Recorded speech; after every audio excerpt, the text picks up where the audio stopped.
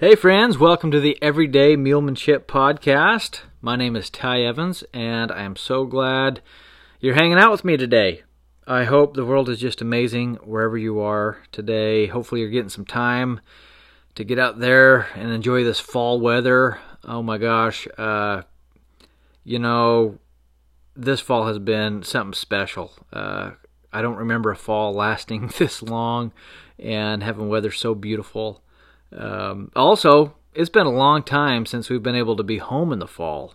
And this year, with my kind of crazy schedule, flying back and forth everywhere and not necessarily being on the road with the rig and the mules and the trailer and the truck and everything, has made it so we can be home. You know, my sister decided to get married this year. And at first, it was annoying because she decided to get married right in the middle of my fall tour. Usually we hit the road in August and we stay out until the end of October, beginning of November.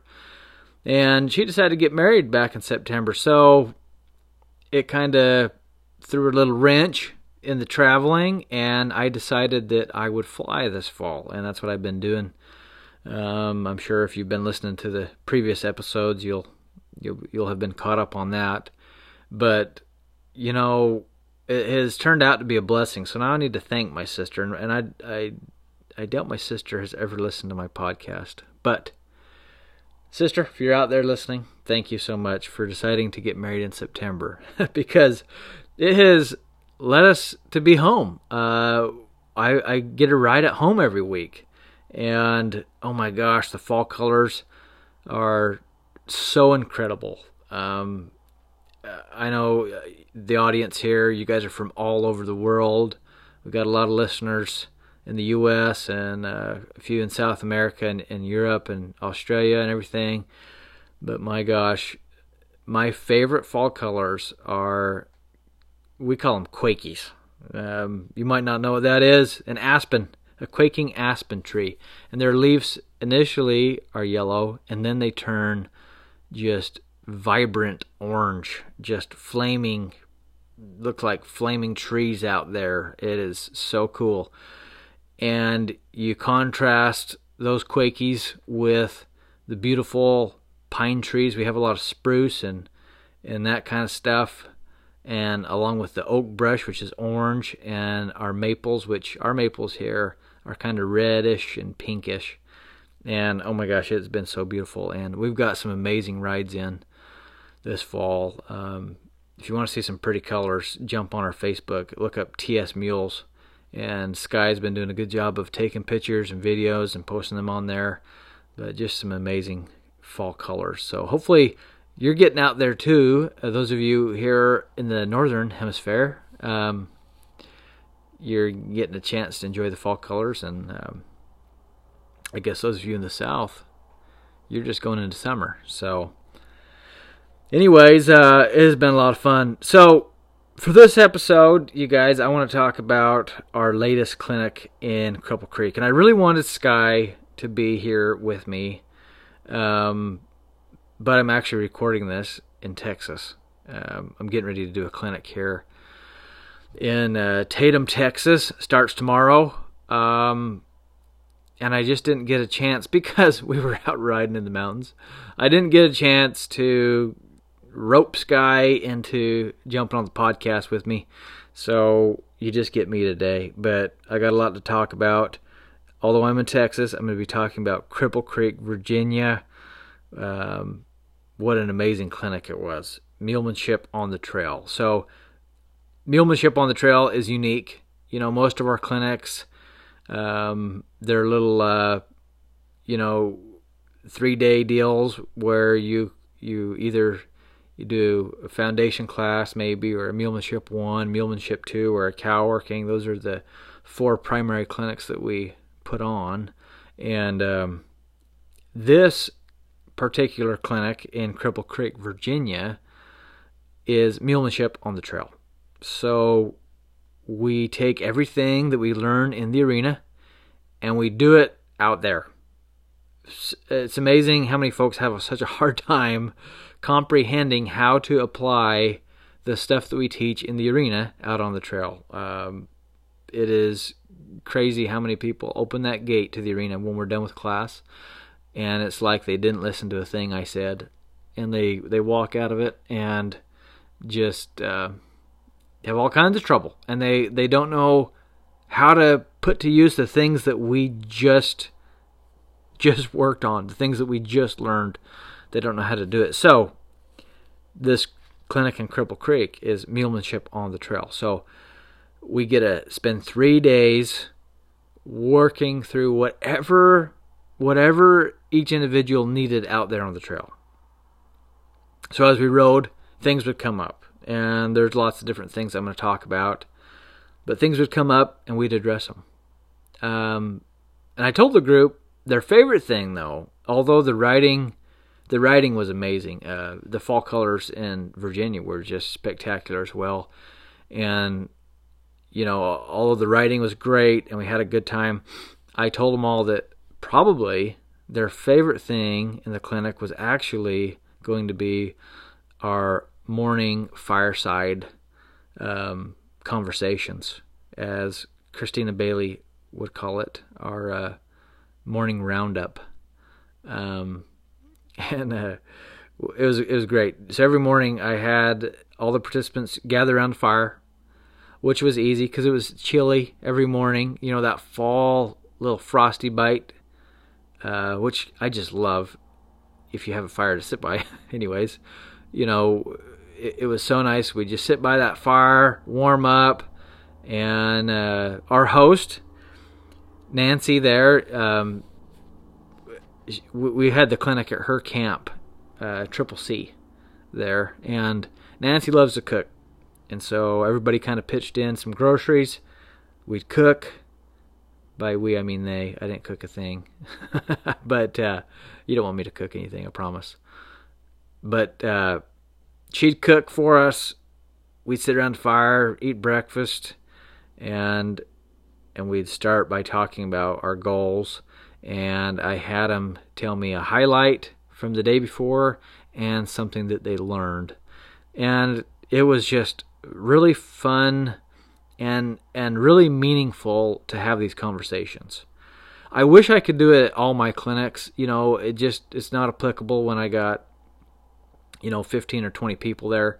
With 10, that was the limit at Cripple Creek. 10 people, it's manageable. And a lot of these folks were really thoughtful, and I asked them, what was your highlight? What did you learn? A lot of them had some great insight, and things that they picked up were so meaningful, and some of them were kind of just surface level. A bunch of them said, my highlight was the day. It was a great day. And I'm like, okay, come on, go a little deeper. We all know all of our highlight is the day. It's so pretty. We all get it. Give me something deeper. But most of the folks, they did go deeper, and the highlights were amazing, and they were really giving their mule some credit. And that's what we all need to do more, is give our mule some credit. It would be really healthy for all of us every day to, after we ride, if we can reflect back and say, what was my highlight of this ride? What did I learn? If we ask ourselves those two questions at the end of every ride, I think our mulemanship journey would make a big change for the positive. I think it'd be pretty neat, and this is actually something I'm going to be doing with my master class coming up. We got the mulemanship master class starting in January, and the folks that did the Premium Plus class, that's the one with all the coaching. Every week when I do the check-ins, I'm going to ask them, what was your highlight of the week? What did you learn? And this will get them thinking, and I can't wait to implement that for the Mulemanship Masterclass. For those of you listening that have no clue what I'm talking about, just jump on my website, tsmules.com, click on Mulemanship Masterclass, and it talks about it there. But it's going to be really fun, and I've taken all these things that we do in these clinics, like this highlight and learning talk that we have, and everything else. I'm going to implement that. But this was my personal highlight. was being able to do that every morning with the individuals. Talk about the highlight of the day. And for a bunch of them, it was a relationship change. It was a breakthrough that they had with, the mental side of the mule, or maybe the physical side of the mules. Maybe they got to maneuver better. Maybe they just got along better. I gotta give a shout out to our host, Nancy. She was so generous in sharing her breakthrough with her mule, Danny. Initially I was supposed to ride her mule, Danny. I flew in, of course.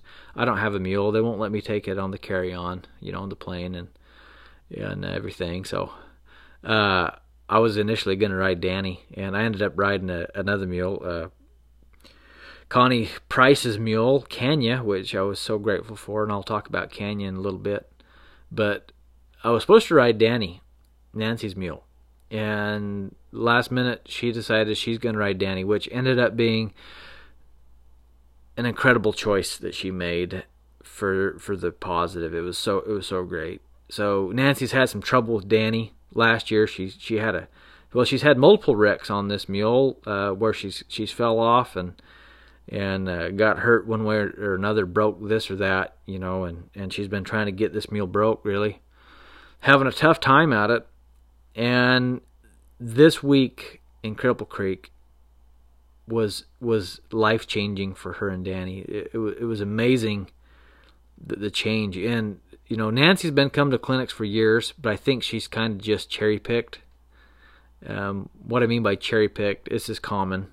There's a lot of people that come to clinics, they come and learn from me, and then they go to another clinician and another clinician, and or they take this idea and mix it with this idea, and nothing wrong with that. However, a lot of people like me, you got a process that you kind of go through, and you kind of got to immerse yourself in these processes to actually make a big difference. You got to kind of stick to a process and try to hang in there. And there's all kinds of processes. Mine's not the only one out there that works. There's a lot of folks out there doing a lot of great things, and they have their process. And you need to do it. You need to go through the whole thing and really work at it to make a big change. You got to kind of dive in head first. Whereas if you just kind of tiptoe around it, or just pick your favorite cherries off the tree, and you don't quite get the whole experience, the whole change. And anyways, Nancy finally dove in. She finally stuck with it. She's been working hard. She's made some incredible changes with Danny, and their weekend together was so great. And these morning meetings, Nancy got to share that, and it was really inspiring, really enlightening. And I hope the others really listened to what Nancy had to say, about her changes and the things that she was working at, because I tell you what, it was so incredible, really incredible, the changes she's made. But it takes work, you guys. If you're going to make these changes, you gotta get out there, you gotta ride, you gotta work at it, you gotta put the time in. It's not just pounding miles down the trail. You gotta work at it. So there's a lot of people that get out on these trails and they ride hundreds and hundreds of miles. I have friends that ride thousands of miles in a year on their mule. Like, they put in, these endurance riders especially, which is what Nancy's kind of into, they put so much time and miles in. But what are you doing in the miles? That's what makes the difference. And that's what we're talking about here. Nancy finally saw that it wasn't about pounding miles on Danny. It was about what she did in those miles, what she worked on in those miles. There's an old saying, wet saddle blankets. That's all you need to get a mule broke, wet saddle blankets. Well, it's what you do to create those wet saddle blankets. It's not just putting in the miles and the time. It's what you do in those miles and time that make the difference. Nancy finally got it. And the change, to quote one of her songs, the change in the mule was real. But I would also say this: the change in Nancy was real. If you want to make external changes on the mule, meaning physical changes. You want to get your behavior going. You need to make internal changes within yourself. And that's super important. So good job, Nancy. A few common little things that we worked on through the trail ride that I thought would be worth mentioning on here. Maybe you guys can pick something up from this. Was going downhill. A lot of the mules, actually a majority of them, had a hard time rating speed going downhill. They wanted to rush. They wanted to be in a hurry. They didn't want to kind of go the speed that the rider wanted to go. Multiple people had a hard time with this. Christy Kovner and her mule Jasper, especially, this mule she was riding would rush downhill for sure, but mostly because he wouldn't carry himself balanced. He would just kind of throw his feet and just chuck them downhill, and that needed some addressing. There's a few others that were kind of working at the same thing, but I kind of wanted to talk about Christy and Jasper a little bit here. Going downhill is a real issue for a lot of people. I get a lot of emails, a lot of questions about problems going downhill. And a lot of wrecks happen because people can't control their mule going downhill. The mules get going too quick and they can't, they just can't stay balanced, and they want to run down that hill. Number one reason why the mule wants to run downhill, you guys, is because they lack the strength to hold themselves and balance themselves. That might sound funny because you look at their muscles compared to ours, and they're massive. These animals are massive and got so much muscle. Excuse me. This guy's gonna make fun of that little twist there. But you got to build that muscle. They need to learn how to balance. My favorite move for teaching a mule to balance and get back on its haunches, which is the part of the body you need for going downhill, is roll the hind, roll the front. You roll those hindquarters, you get a good breakover. So you've shifted weight off of the hinds, and now you put it back on the hinds. So that change in shifting that weight within the mule, it does so much good to teach that mule how to use its hindquarters. I highly encourage you, if you're having a hard time going down hills, work on that. Another thing that you can do a ton to prepare, and this is, I'm giving you some stuff initially here to prepare you so that you don't have trouble going downhill. And then I'm going to tell you how to fix it in just a second when you do have trouble. But to prepare your mule, so those of you listening, especially with young animals, these young colts, get your mule good at shifting weight. Roll the hind, roll the front. The next thing, if you can't control your speed, your transition speed on flat ground, why do you think you can control it when you're out on the hill, or coming down a steep mountain? It's amazing the folks that have the trouble going downhill, and I ask them about transition work, which is a huge glitch in so many of our mulemanship and horsemanship skills. So many people don't work on transition. The trail rider is the most guilty, because there's, hey, I just go down the trail. Why do I need to work on trotting and loping? I just walk. Well, we got to work on these speed controls.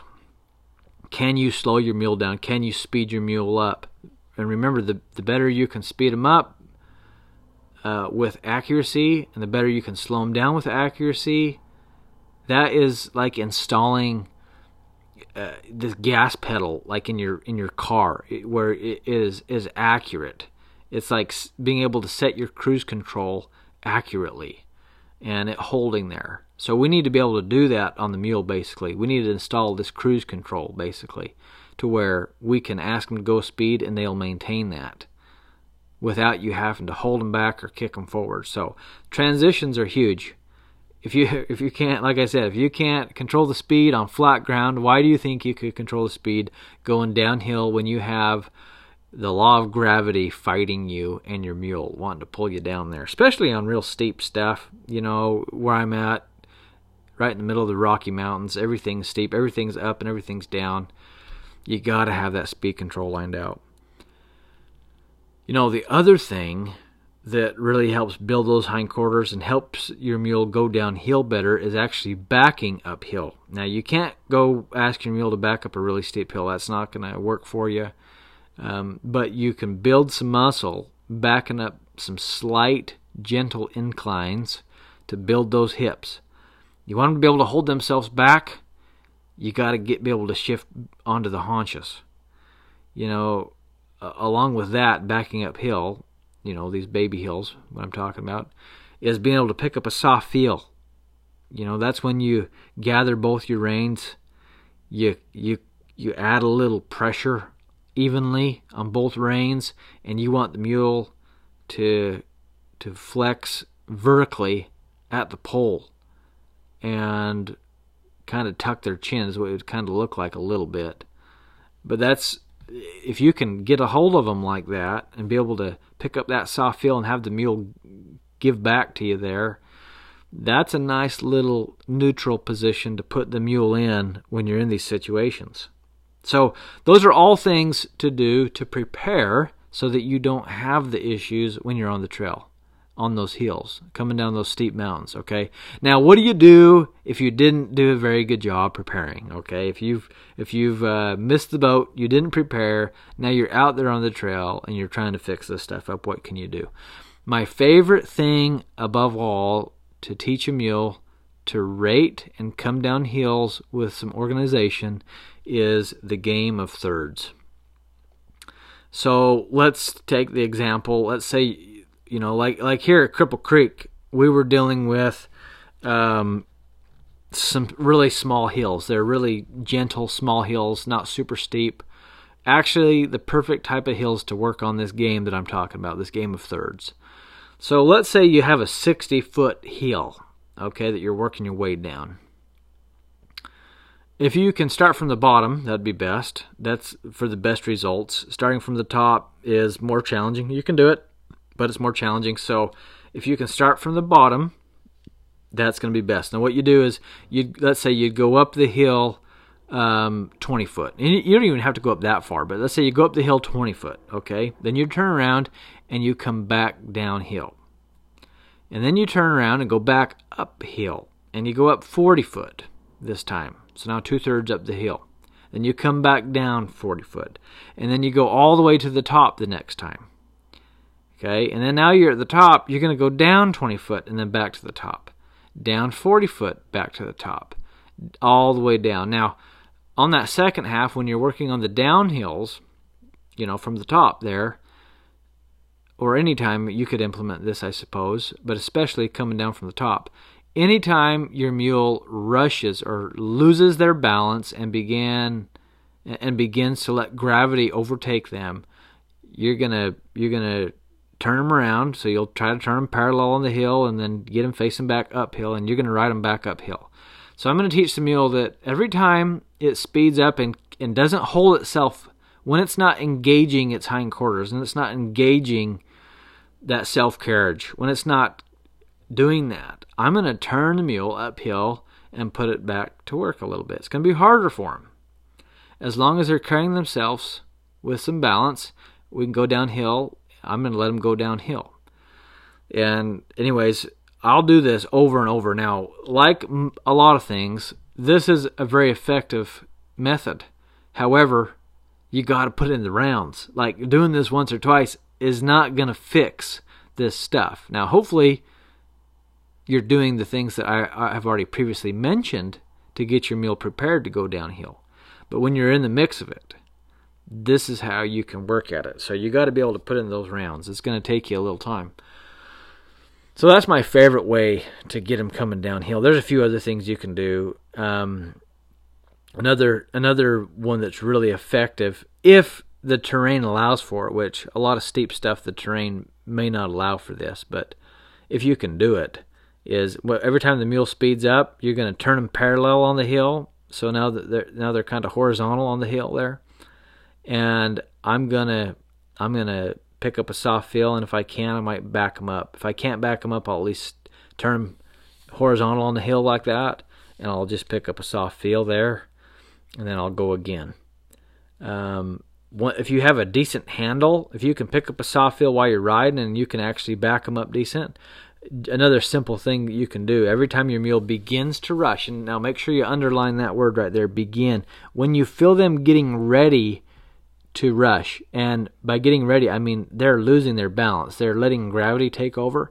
If you can catch it right there before they get going fast. Now, let me say, if they get going fast, what I'm about to say will not apply. You'll have to go back to the previous of just turning them horizontal. But if you can be timely and you can be ahead of them and you feel them begin to surge and lose their balance, at that point, if you can stop them right there and make them back uphill, that would be really beneficial. Then you're saying, hey, go downhill nicely. If you're going to, let gravity take over and just flop down the hill, then I'm going to make you back up the hill a little bit. And I'm not going to do multiple steps. I'll just pick up a soft fill there and try to back them up a step or two and then go on again. But I would do a lot of that if I need to be sure that they're getting the hint that I want them to carry themselves. But that's really the key. It's not so much a behavioral problem, you guys, as it is a physical problem. You want them to go downhill better, build the hindquarters. We've talked about the hindquarters a lot on previous episodes, and I'll just keep hitting on it. Probably for forever. You can hear it a lot more, a lot more times here, many more times.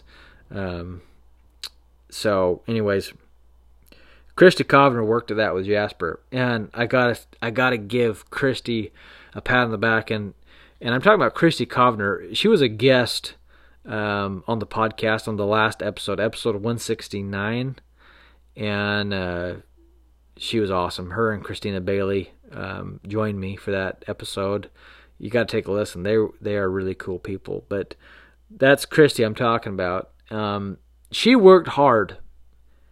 I absolutely love when you guys come to my clinics and you work. In fact, Christy worked so hard and she was practicing so much that I finally told her, okay, how about you just ride a little while? Just let Jasper have a little bit of a breather, go ahead and ride a little while and just ease up, because she was absolutely dedicated. And I love the way Christy thinks, because her point of view is, hey, Ty is in town. He only comes to Virginia, once or twice a year, if that. So I'm going to use him. That's her mindset. And she did use me. She asked great questions. She worked hard. She got some help, and she really engaged me, which was just wonderful for me. I that's why I do it.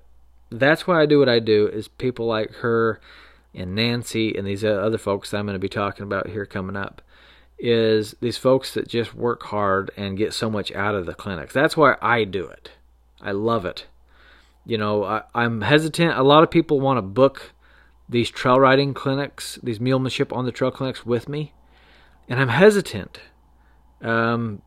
because I can only do it in areas where there's a dedicated group of people that are really engaged in this style of mulemanship, that really want to be better. Because I tell you what, I can't tell you how miserable it is for me to just come ride down the trail and nobody asks me questions, and I need that. I need those questions. I need people to work. I need people to do stuff. It's not enjoyable for me just to come ride along, I mean, nothing against the people I'm riding with. I just, I'm there to help. I'm there to help, and I'm serious about it, and I'm sincere about it. And Christy took advantage of that. So good job, Christy. I mentioned Christina Bailey there too. This was her 4th clinic in a row with me, meaning like literally in a row. The last 4 weeks she's been riding with me. In fact, I'm getting ready to start a clinic down here in Tatum, Texas, like I mentioned earlier, and was joking. I'm like, hey, it's kind of weird not having you here. It's having a clinic without you here.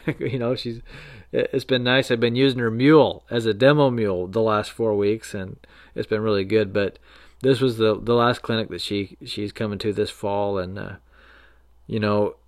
her and her little mule Ellie, they've made just incredible progress in 4 weeks. Well, in the year that I think she's had it, a year or whatever. I think she's had it a year. She's made incredible progress. It's been so fun to be a part of that journey. But, you know, without sharing too much detail, Christina shared an incredibly inspiring story at one of the morning firesides about overcoming challenges in her life, and, you know, trying to just be a better person, trying to be a yes person. And that was really the highlight for me, from her talk that morning, was saying yes, being a yes person, wanting to be better, wanting to improve. And positivity is so important, you guys. You need to be positive in life. Sky gives me crap because I'm overly optimistic for sure, and Sky is much more of a realist. She just is, you know, hey, let's face reality. Me, I'm like, you know, there's clouds gathering, you can hear the thunder rolling, and I'll be like, nah, it's not going to rain. It's not going to rain, you guys. Don't worry about it. But I'm overly optimistic, and I think that has really helped me with my mulemanship, though. And Christina talked about some things that she's done to become a yes human. And that positivity, you guys, it's really incredible. One thing she mentioned, and I've heard this lots of times, but it's good to talk about it again and say it again. But, you know, you become who you hang out with. You're the product of the 5 people you surround yourself with the most.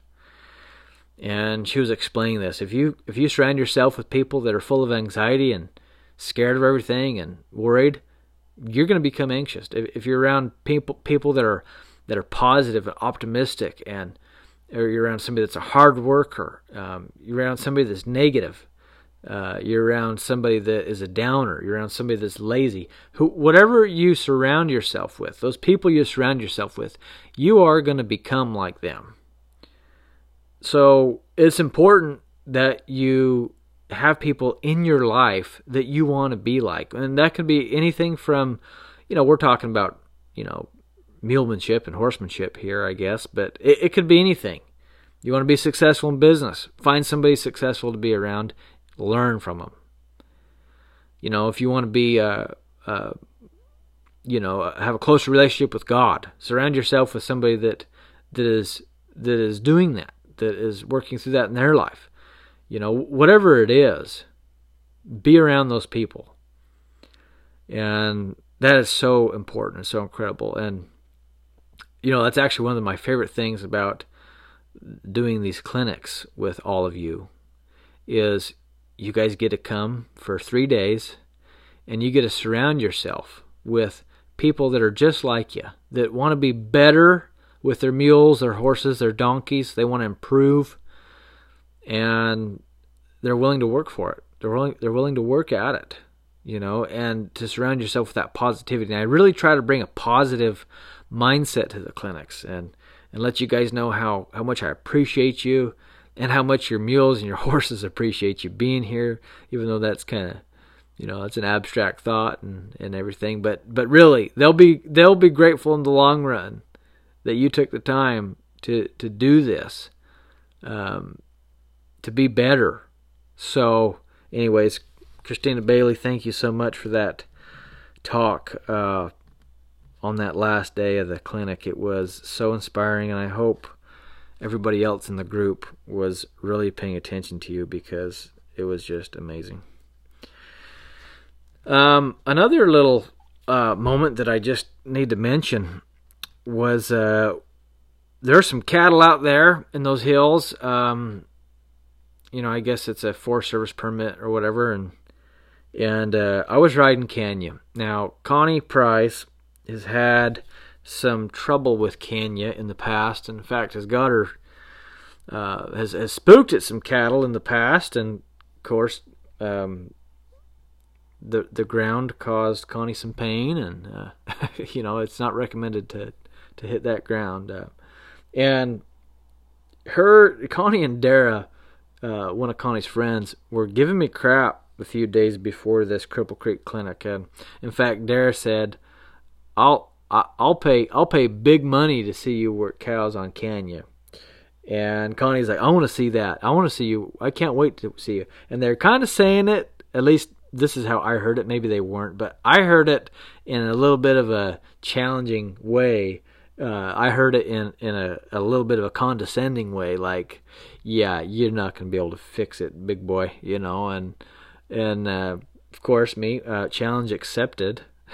So I'll help the mule. Somebody's got to help the mule. Might as well be me. And so when we got around the cattle, trying to get Connie to pay attention, and she wasn't paying attention much, so I kind of got after her a little bit about that. And I wanted to explain to her how I'm going to do this. I want her to watch.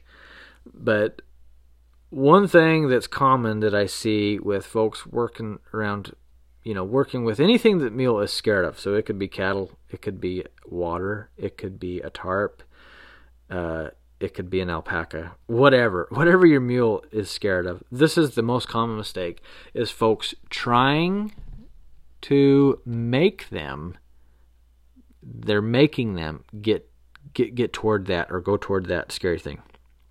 Okay? The second most common mistake is survival by avoidance, which is what Connie has been doing all these years, is survival by avoiding the problem. And I guess that'll get you along a little while. But me, I don't want to leave any skeletons in the closet, you guys. If my mule is worried about some stuff, today may not be the day to address it, but I'm going to address it at some point. We're not going to just ignore it and have it go away. There's something that we need to do to help that mule. That mule's got a issue there that we need to help it through. I want my mule to be successful. I want my mule to be a winner. I don't want my mule to have this fear. Okay, so all right, we come across some cattle. So the first thing I do is actually take Kenya further away from the cattle. Now, she was not so terrified that we couldn't get within, it's probably about 50 foot of the cattle, okay, before she'd actually show some kind of fear. So what I did right off the bat is take her further away from the cattle, and I just got her a little bit busier. So I just started loping some circles, trotting some figure eights. I just started engaging her physically and mentally. So I was trying to bring things up mentally and get her a little engaged, build a little bit of anxiety in there, add a little bit of confusion, a little bit of commotion, a little bit of stress, and then at the same time I'm adding physical pressure. So I'm making her heart rate come up. I'm engaging her physically. She's moving her feet faster.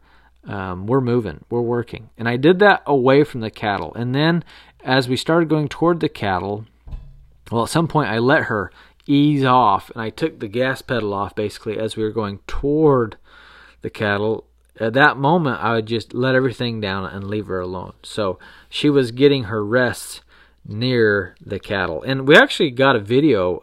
Sky tried to video me, and I'm going to voice over it for you guys. It's going to be on the video library here in the next week or two. I'll get it on there for you guys. There's lots of new videos on that video library, by the way. So those of you that are subscribed to that, log in, watch some of those videos there. And those of you that aren't subscribed, go to tsmules.com. We have 330 something videos now. There's so many videos on there that it'll take you a long time to watch them all. But anyways, we'll have this on video, this little session I'm talking about. But basically, I'd engage the mule away and I'd leave her alone the closer we got. And when she got where I wanted her to be, the pressure would come off. When she pushed on me or resisted there, I would actually take her away. So instead of making her go to the cattle, I let her go to the cattle, and I will actually physically take her away from the cattle and put pressure on away, making the cattle the desirable place to be. Anyways, long story short, by the end, I was pushing the cows down the trail a little bit. And it was so good to help a mule through this tight spot. You really want to help them mentally, any issue like this. And like I said, maybe the day that it happens when they're scared is not the day for you to fix it up. You kind of got to be you got to have yourself right to get the mule right. and Connie was in no right mind to help that mule. In fact, it was a little bit of a negative connotation to it, where, they actually didn't seem to think that we could actually get this done. And you got to be positive. You got to be like, yeah, I'm going to help this mule. I'm going to do this. Not that you're going to make the mule, but that you have a positive attitude that you can help them. You're going to help them. You don't want to leave this skeleton in the closet, like I said. You want to help them. And so it really felt good to help that mule. And that was another one of my highlights that I wanted to talk about on here, because it was something special, So hopefully you guys enjoy that video. Something else that come up was a whole bunch of gates. And if you listen to the Cripple Creek debrief from last year, we talked about it then too, but oh my gosh, there's a lot of gates on Cripple Creek, you guys. And last year, I made all 10 people open up the gate and go through it on their own. At every single gate. I made them open it up one at a time, go through it one at a time. This time, I changed it up. This time, I had one person open each gate. And so we would just take turns. The first gate, this person would go. The next gate, this person would go, and so forth. And everybody got multiple turns to open a gate. Everybody opened multiple gates. And the interesting thing about this little round was I had them open the gate, but then I had them stand there and hold the gate open. Now that was the challenge. Opening the gate was really not that big of a deal, but holding it open for all of us while we all rode past, that was the hard part. Most of them could figure out how to open it. There's a couple that had a hard time opening the gate, but the majority of the group opened it, no problem. But also the majority of the group had a hard time having their mule stand there patiently while everybody passed them.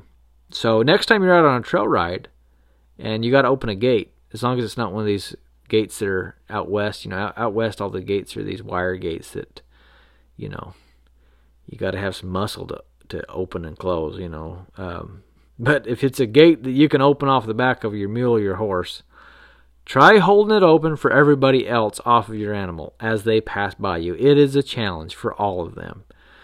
It was something to work at, but that was a highlight for a lot of people I know there. They enjoyed that challenge. It was definitely a challenge. And anyways, we all got plenty of practice of that for dang sure. Something else that come up quite a bit, which is typical for every trail riding clinic we do, was herd bound. Now this is common.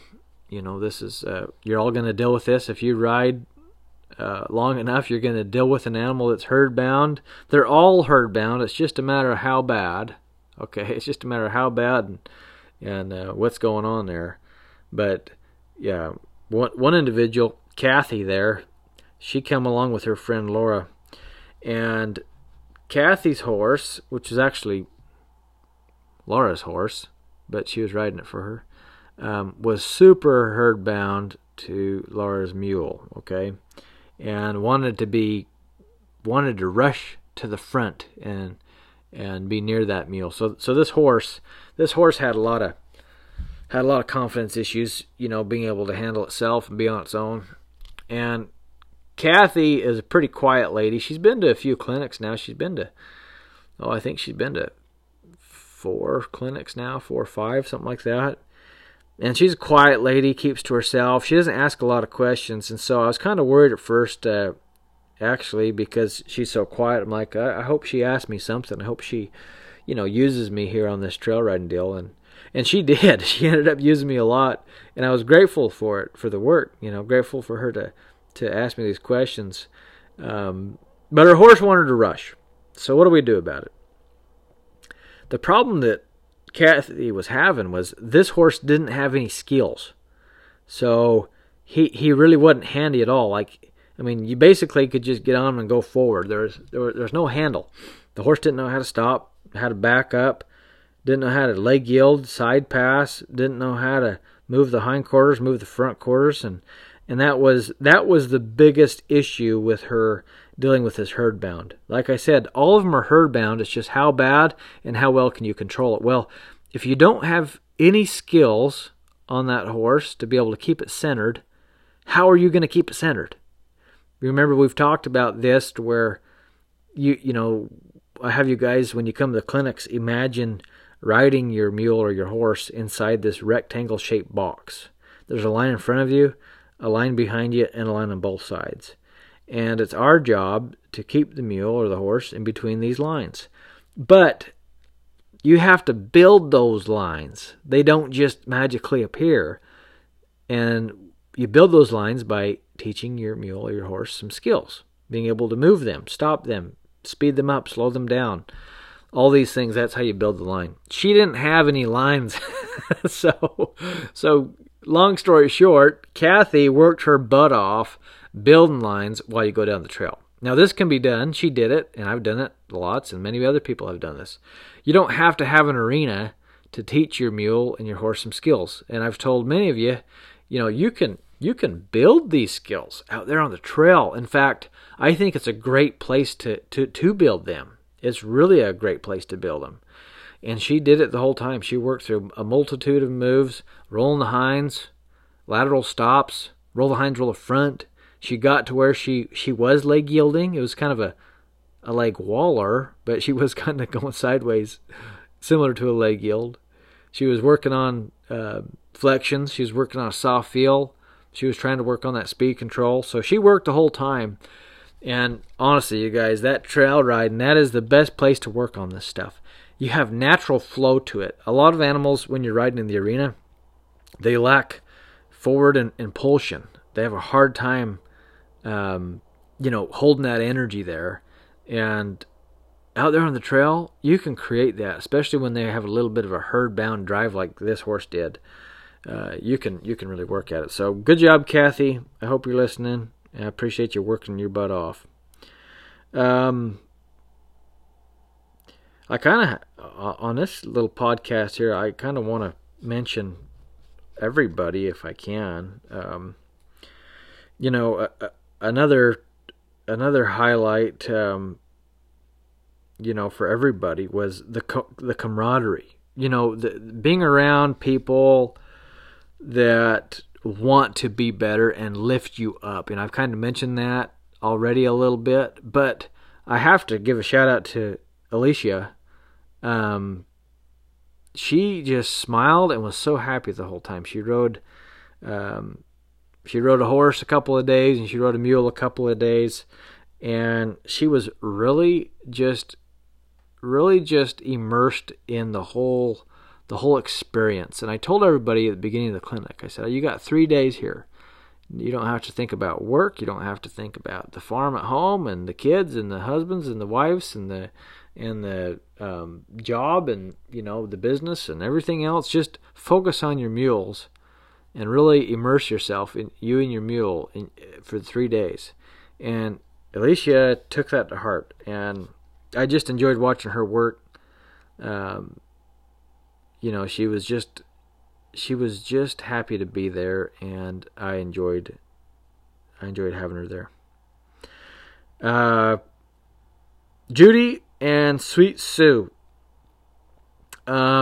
Judy did back-to-back clinics like a lot of these folks. Alicia did back-to-back, and Connie and Nancy and Christina and Christy, and Judy also did back-to-back Natural Bridge and Cripple Creek, Virginia. And Judy had a heck of a time in Natural Bridge. She had a hard time there. Sue, the first day, was kind of kicking out and wanting to maybe buck a little bit, and Judy really handled it well. And she worked hard those 3 days there, and it paid off. And she had a great time out there. Her and Sue did so well out there on the trail. And, some of them just do better out. And she said, I just feel like Sue does better out here. Yeah, you're right. Sue does do better. She did do better. And that's wonderful. But I give Judy a challenge, and I challenge any of you that have that same comment. I want my mule the same everywhere I go.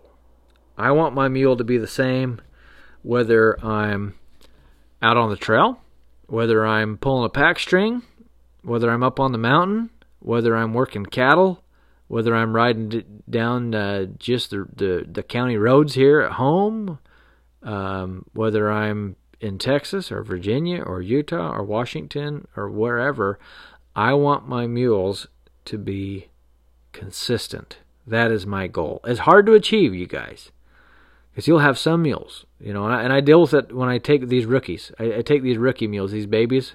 Every year I kind of like to haul a new one if I can when I'm driving, I guess. And I'll have a mule in the beginning. It'll be good in outdoor arenas, but then you go inside and it has a hard time, or vice versa. It'll be good inside, but then hard outside. You go out on the trail and it's a challenge. Or every week changing it up is a challenge for that mule. But eventually they line out because I be as consistent as I can be. Everywhere I go, they can expect the same thing from me. I have the same standards everywhere I go. I have the same expectations out of the behavior of the mule, how I want them to feel. I want them to feel comfortable. I want them to have peace. And that is the thing I try to produce for them everywhere that I have them with me. And I try to provide that, and it pays off. So that's the goal. And so I challenged Judy all right, well, your mule's good out here on the trail. Let's get it good everywhere. She said, okay, well, we're going to work at it. We're going to take the mule to some events. I give this advice to a lot of people every year. Even if you're not like into rodeo events or shows or barrel races or team ropings or cuttings or 4-H deals or rodeo club deal or whatever, even if you're not into it or you're not even entered up in it, take your mule down there and just at minimum tie him to the trailer and just let him be out there in all that commotion, and you go watch the show or whatever's going on. If you can, maybe tie him to the arena fence if it's applicable. If it's applicable, sit on him during the whole show.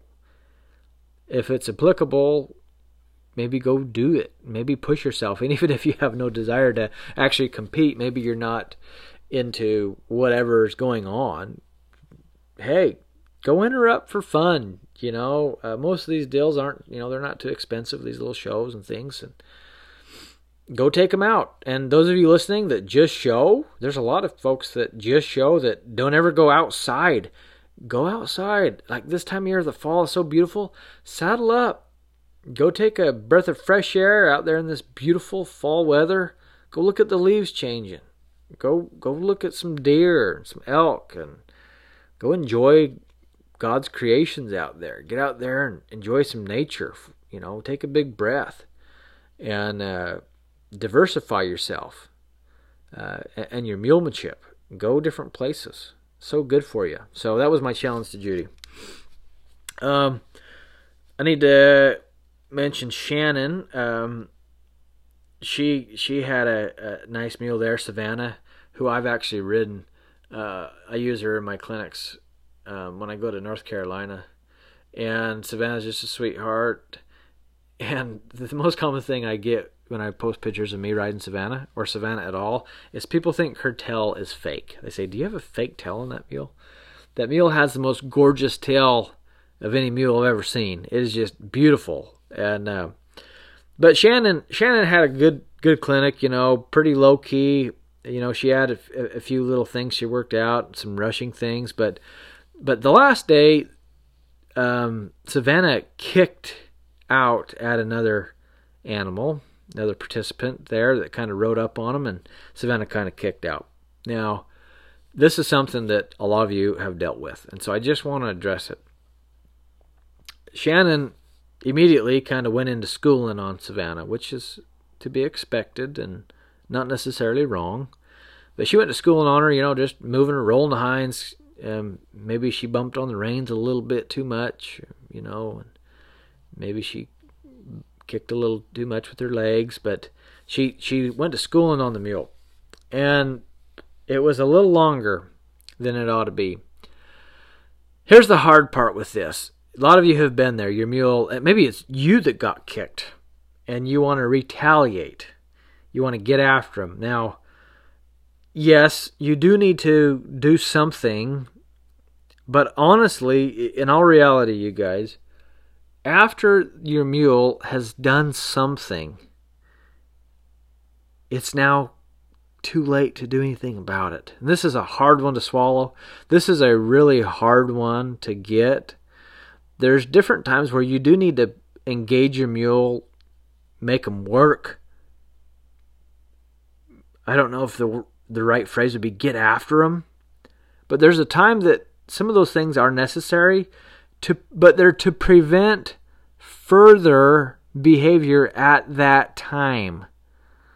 For example, say my mule is, got a hump on its back. It feels like it's fixing to buck me off.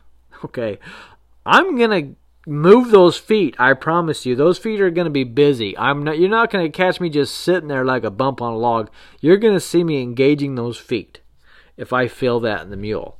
I am preventing, or I'm trying to prevent, that immediate behavior that's going to happen right quick. I'm not getting after that mule, so to speak, so that she doesn't buck me off tomorrow or the next day. So I'm not trying to teach her a lesson. I'm actually trying to keep the mule out of further trouble. I'm trying to help that thing. Now back to the scenario. The mule kicks, okay. That's tough. You're pissed off.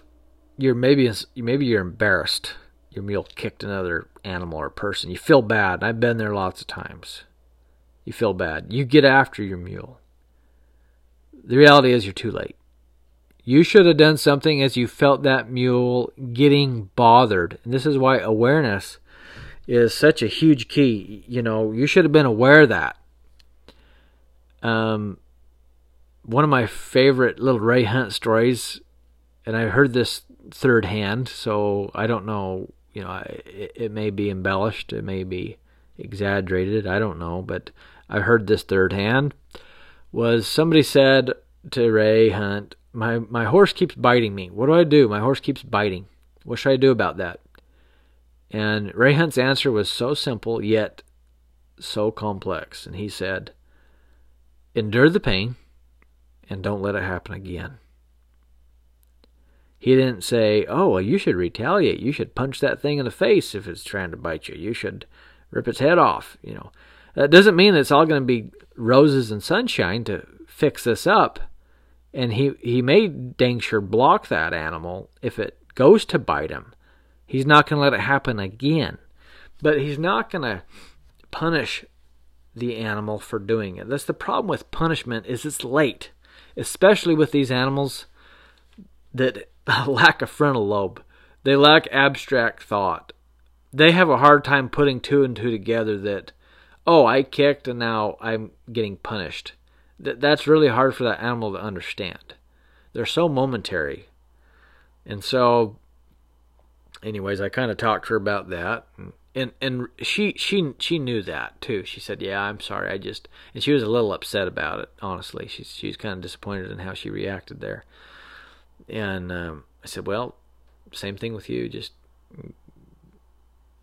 deal with it and don't let it happen again. And that's kind of how you have to go. Sometimes you might do something you regret, you guys. You might get after me. And believe me, I'm speaking from experience. You might do something you're like, oh man, I shouldn't have done that, Well, that's the great thing about repentance and forgiveness, right? We can repent there and don't do it again. Try to be better next time. You're gonna mess up. And it's all right. Just don't mess up the same way again. Mess up a different way. And anyway, so that was an important lesson there, and hopefully, maybe that will help you and will help your mule. The last fella in the clinic, but not least, is Clint. Now, Clint was the only guy there along with me, and I was sure glad to have him there. Clint is so just inspiring the way he thinks. I really like talking to Clint because he's thoughtful. He thinks. He asks some great questions. He asks very insightful questions. And really that's going to help him learn the most. Figuring out how to ask questions this is such a important piece, and I'm trying to get better at it myself. But if you can figure out how to ask good questions, you're going to learn more. If you figure out how to ask your mule more questions, they're going to learn more too. And, Clint, he came there with some things he wanted to do and some things he wanted to work on. But a few things that he showed up with, he was lacking. A lot of the moves, some of the basic moves, roll the hinds, he wasn't actually getting a breakover. So we had to work through those maneuvers. You have to have these basic pieces. You have to have these ingredients going nicely if you want to do the next step. If you want to do the next part of this puzzle, you got to have that going nice. And that was a big takeaway, hopefully, that he got from the clinic was how to do some of these maneuvers. And let's face it, you got to get some coaching on this. And this is the big reason why I'm doing that masterclass for you guys next year, those of you that are joining me, is so that I can give you continual coaching. Because he was like, oh my gosh, I've been, the last clinic he came to was Virginia last fall. So it's been a year since he had been to, or almost a year since he'd been riding with me before. And he's like, oh my gosh, I've been doing this a year and I've been doing it wrong for a year. And that is disappointing for sure. If you're working at something and you thought you had it, and then you show up and you're like, oh crap, I've been doing it wrong for a year. Are you kidding me? That's why I'm doing the coaching, you guys. That's why I'm doing that masterclass, to help you guys, get that coaching immediately so that you're not going a year doing something incorrectly, But he worked dang hard. He's dealing with a gated bred mule. The mule's feet is just rapid fast. That mule walks out so quick, and he was dealing with some spooks. One of my favorite moments of the clinic, there's this small little gravel hill, not even a hill, just a little mound of gravel, a dump truck mound of gravel, okay? And I decided to climb up over that hill, just kind of go over, and I kicked all the gravel with the hoofs there, and it made that gravel and hoof noise, and this scared Clint's mule pretty good. So the mule wanted to whirl around and take off. So the first part of this, I would come up over the hill and I would tell Clint, just go ahead and ride, and don't try to block the mule necessarily, but go ahead and ride and kind of go with the mule for a minute. So we're kind of giving the mule a way out here that there's not, it doesn't have to stay. We can go, but we're not going to just let it run off. I'm going to have him direct the mule, and he rode it and kind of made it lope a little ways. So he's not just letting the mule tear off and run. He is riding the mule with some purpose, but he's giving the mule a way out. Now this is kind of the way of the mule's heart, okay? Or to the mind, really. The next part of this, okay, we're going to roll the hinds. So we're still giving the mule a way out, because the mule's initial reaction to something fearful is to go. It wants to move. As humans, when we have issues, problems, situations, we want to trap it. We want to contain it. We want to stop this whole thing. And not the case for the mule, right? They need to go. They need to move. So now the next step is we let the mule move, but we're going to let it move particularly. So this next step, I had him roll the hinds. So he's letting the mule move, but it's going to be with some directed, movement there. It's not going to be just flying down the trail. Okay, so we got that going, and I had him work both sides to where he kind of had some sidelines built. The next round, and this went on multiple times, you guys. It's not just 3 little tries. This is multiple times here. But the next part of this deal was actually blocking the mule on both sides. So instead of going into rolling the hinds or letting the mule bolt off to the side, now he's holding the mule. So I come up over the hill, the mule's scared, wants to blow. Now he's using his outside leg and his inside rein to actually hold the mule in place. And once the mule stops, he relaxes and leaves it alone, letting the mule find that center position. And anyways, this was effective. And as you guys are dealing with things that maybe your mule wants to, take off and maybe bolt like this, if you can go through this little process, first you go with the mule then the mule goes with you, and then you go together.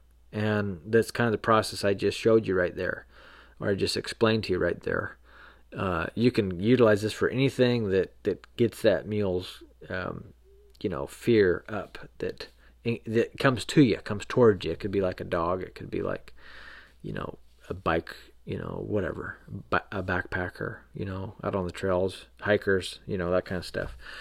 Anyway, so Clint did a great job. He went with that mule really nicely, and that's something that's really hard, is that first part of that puzzle, going with the mule. Everybody wants to shut him down, and you really have to train yourself, I'm saying. You have to train yourself to override that desire to block him and pull on him. You got to override that. You got to beat that desire. Don't do that.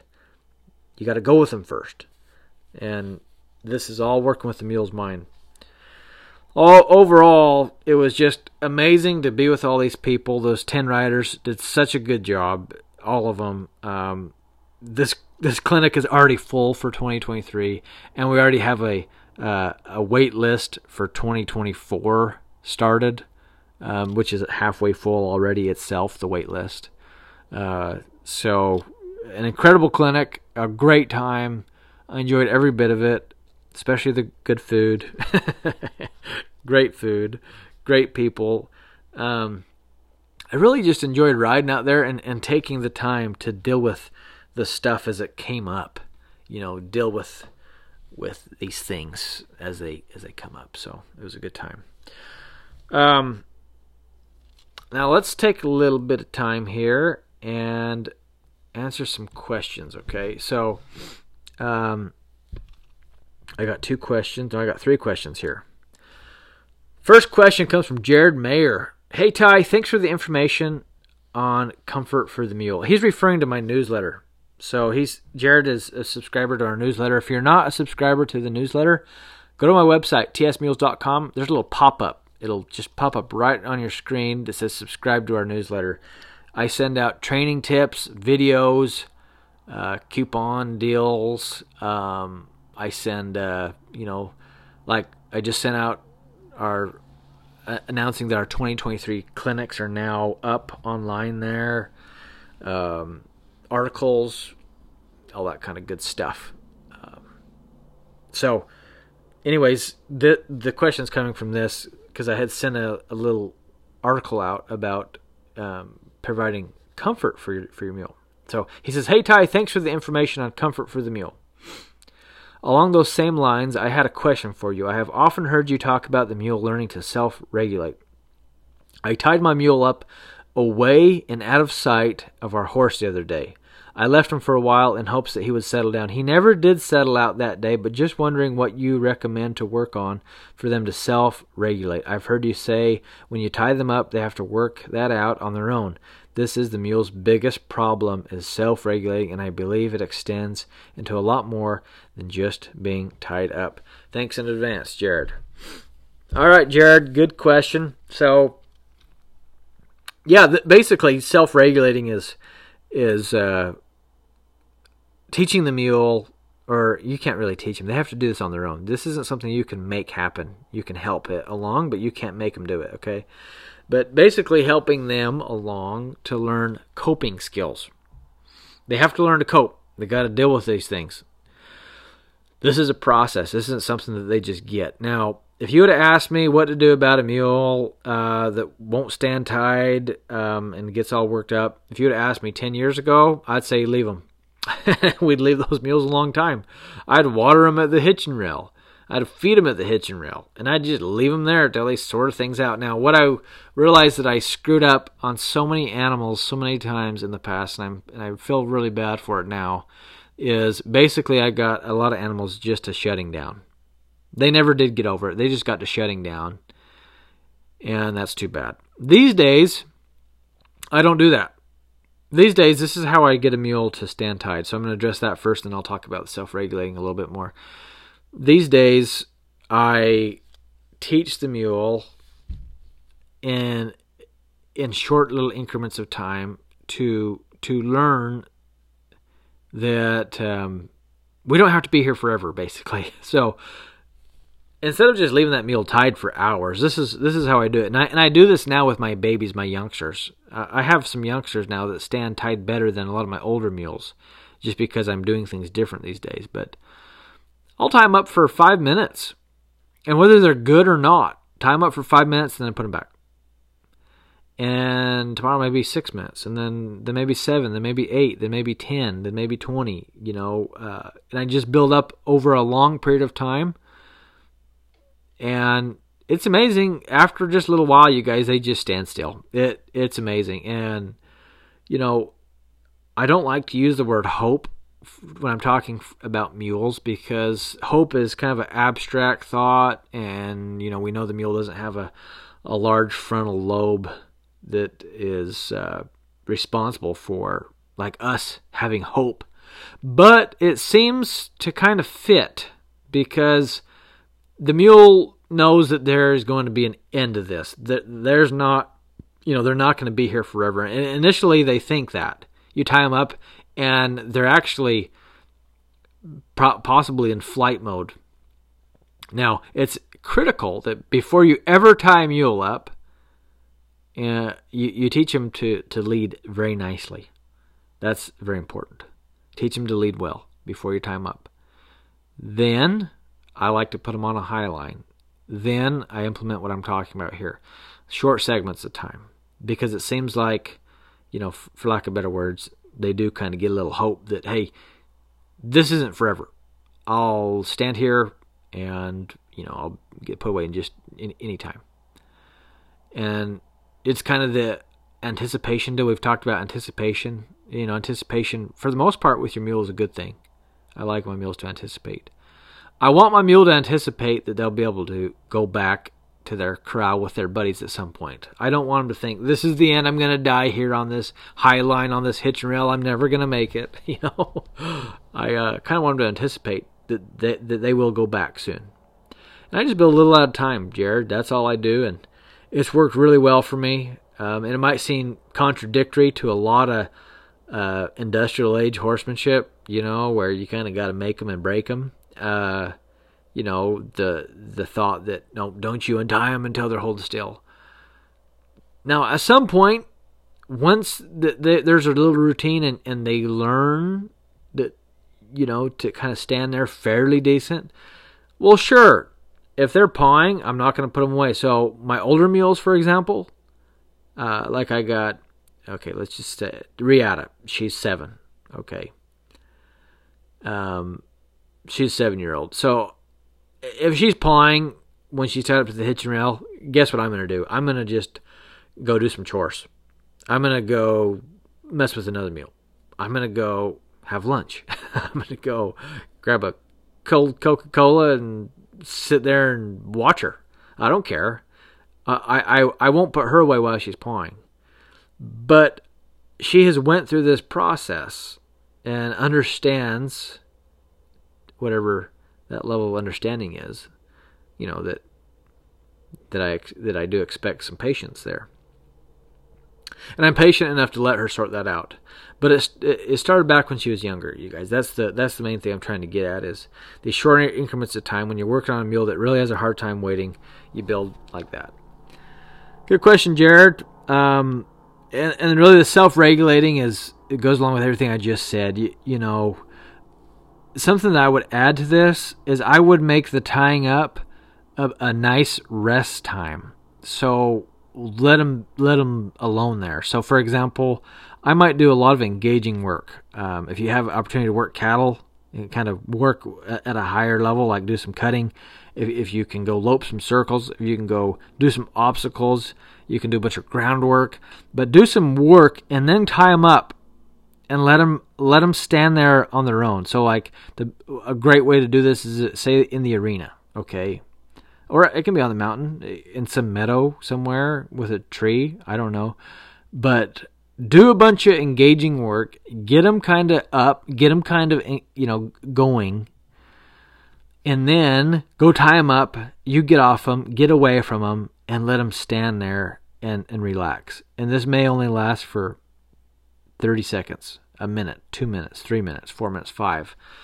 But you can do that, and that is a fantastic way to teach them that, hey, this whole standing tide business, it's pretty nice. This is a good deal. But so many people will just go catch the mules and tie them up. And I'm not saying that's wrong, but unless they know how to stand quietly, that's not going to be the best, most effective way to teach them to stand still.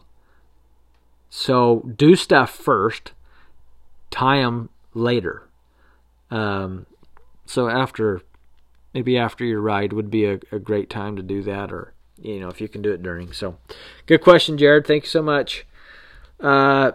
Next question is from Christy Kovner. We've already mentioned Christy today. While working in Cripple Creek, so she's actually asking about Cripple Creek. While working in Cripple Creek, you mentioned briefly that you did not promote loping uphill. You said that you wanted to go into more detail with the group, and if you did, I was not part of that discussion. Could you please expand on this topic during your podcast? Thank you for everything you have done over the last 10 days to keep Jasper and me centered mentally and physically. We are grateful for the TS Mules team. Thanks, Christy.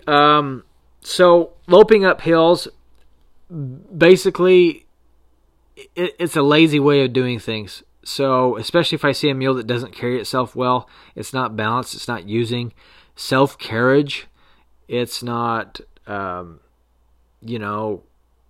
balanced in their move.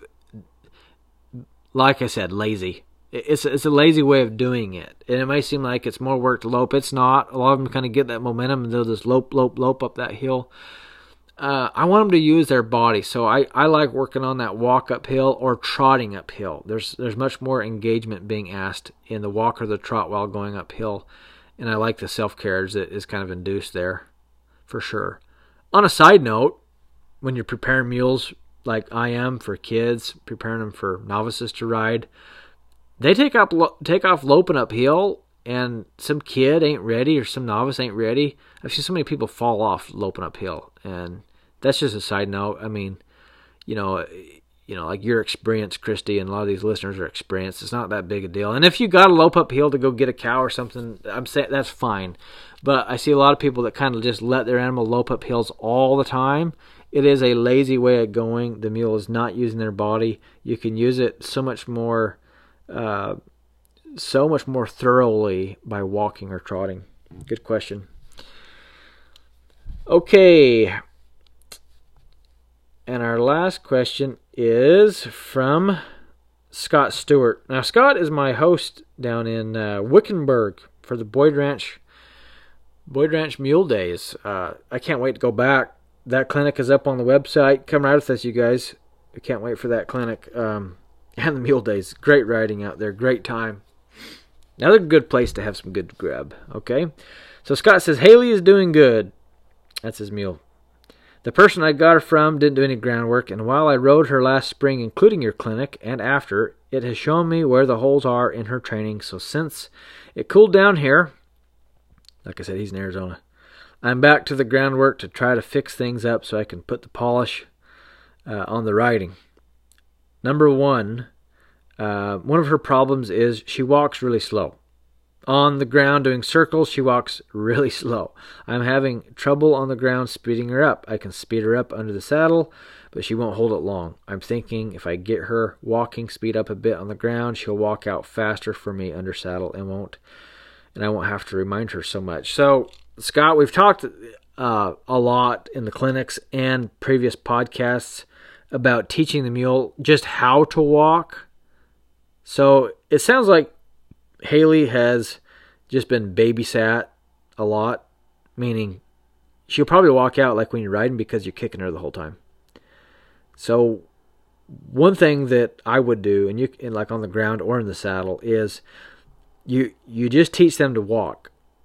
Don't ask for faster or slower. Just teach them to go. Now you got to do whatever you got to do driving wise to actually get her to walk, okay?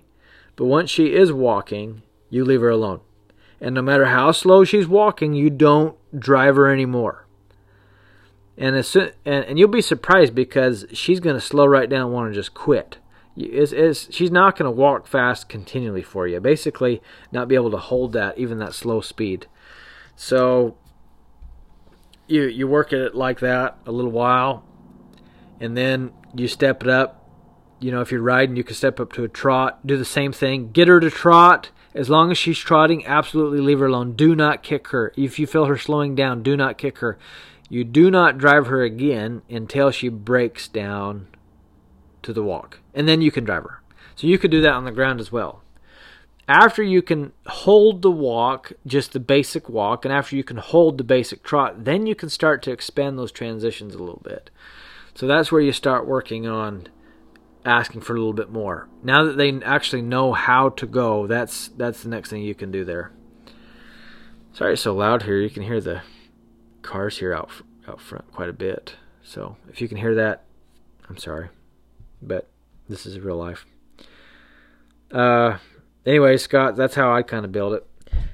Number 2, this is the next question. Moving half circles. She does quite well at clearing the front and starting the circle, except for going so slow. But in moving half circles, after rolling the hinds, when we clear the front, she crowds me. I'm blocking the eye and even pushing her head away from me sometimes, so I don't have to step back as she clears the front and goes past me. Looking for a tip to get her to give me a little more space. The main thing on this, Scott, on those moving half circles, and you guys can refer to the videos on our video library if you like to visualize this, but you really need to roll those hinds and have that drift going. So as that hindquarter drifts away, it's almost to the point where it is, you know, horizontal with your arms, where the mule is basically facing you and the hindquarters is away from you. It's at that point that you bring the front. Likely, if you're getting crowded, you're probably following those hindquarters, or B, you're not getting enough drift rolling those hinds away from you to bring the front. I just posted a brand new video talking through moving circles and moving half circles on the video library. If you go to tsmules.com, click on the video library, scroll down to the collection called Clips from Clinics. Watch one of the latest ones from Virginia of last year, actually. It's a year old, but it's great. And I talk them through that. So, good question, Scott. Appreciate you. Well, that wraps things up. I want to give a shout out to our amazing sponsors. We got Western Mule Magazine. Ben and Nita Tennyson do a great job. Also, a shout out to Mules and More Magazine. Corey over there at Mules and More does a wonderful job with that magazine. Really enjoy it. Have been reading that magazine my whole life. And also Colt Saddlery. If you're looking for a good rig, you guys look up Colt Saddlery. And of course, Roman Homes. If you're looking for a nice wall tent, a unique wall tent, good wood burning stove. These cold fall days up on the mountain, those wall tents and those wood burning stoves are sure cozy. So look up Roman Homes, Roman Home, and they'll take care of you. So appreciate you guys. Thank you so much for listening. Can't wait to catch you on the next one. God bless you, and we'll see you down the road.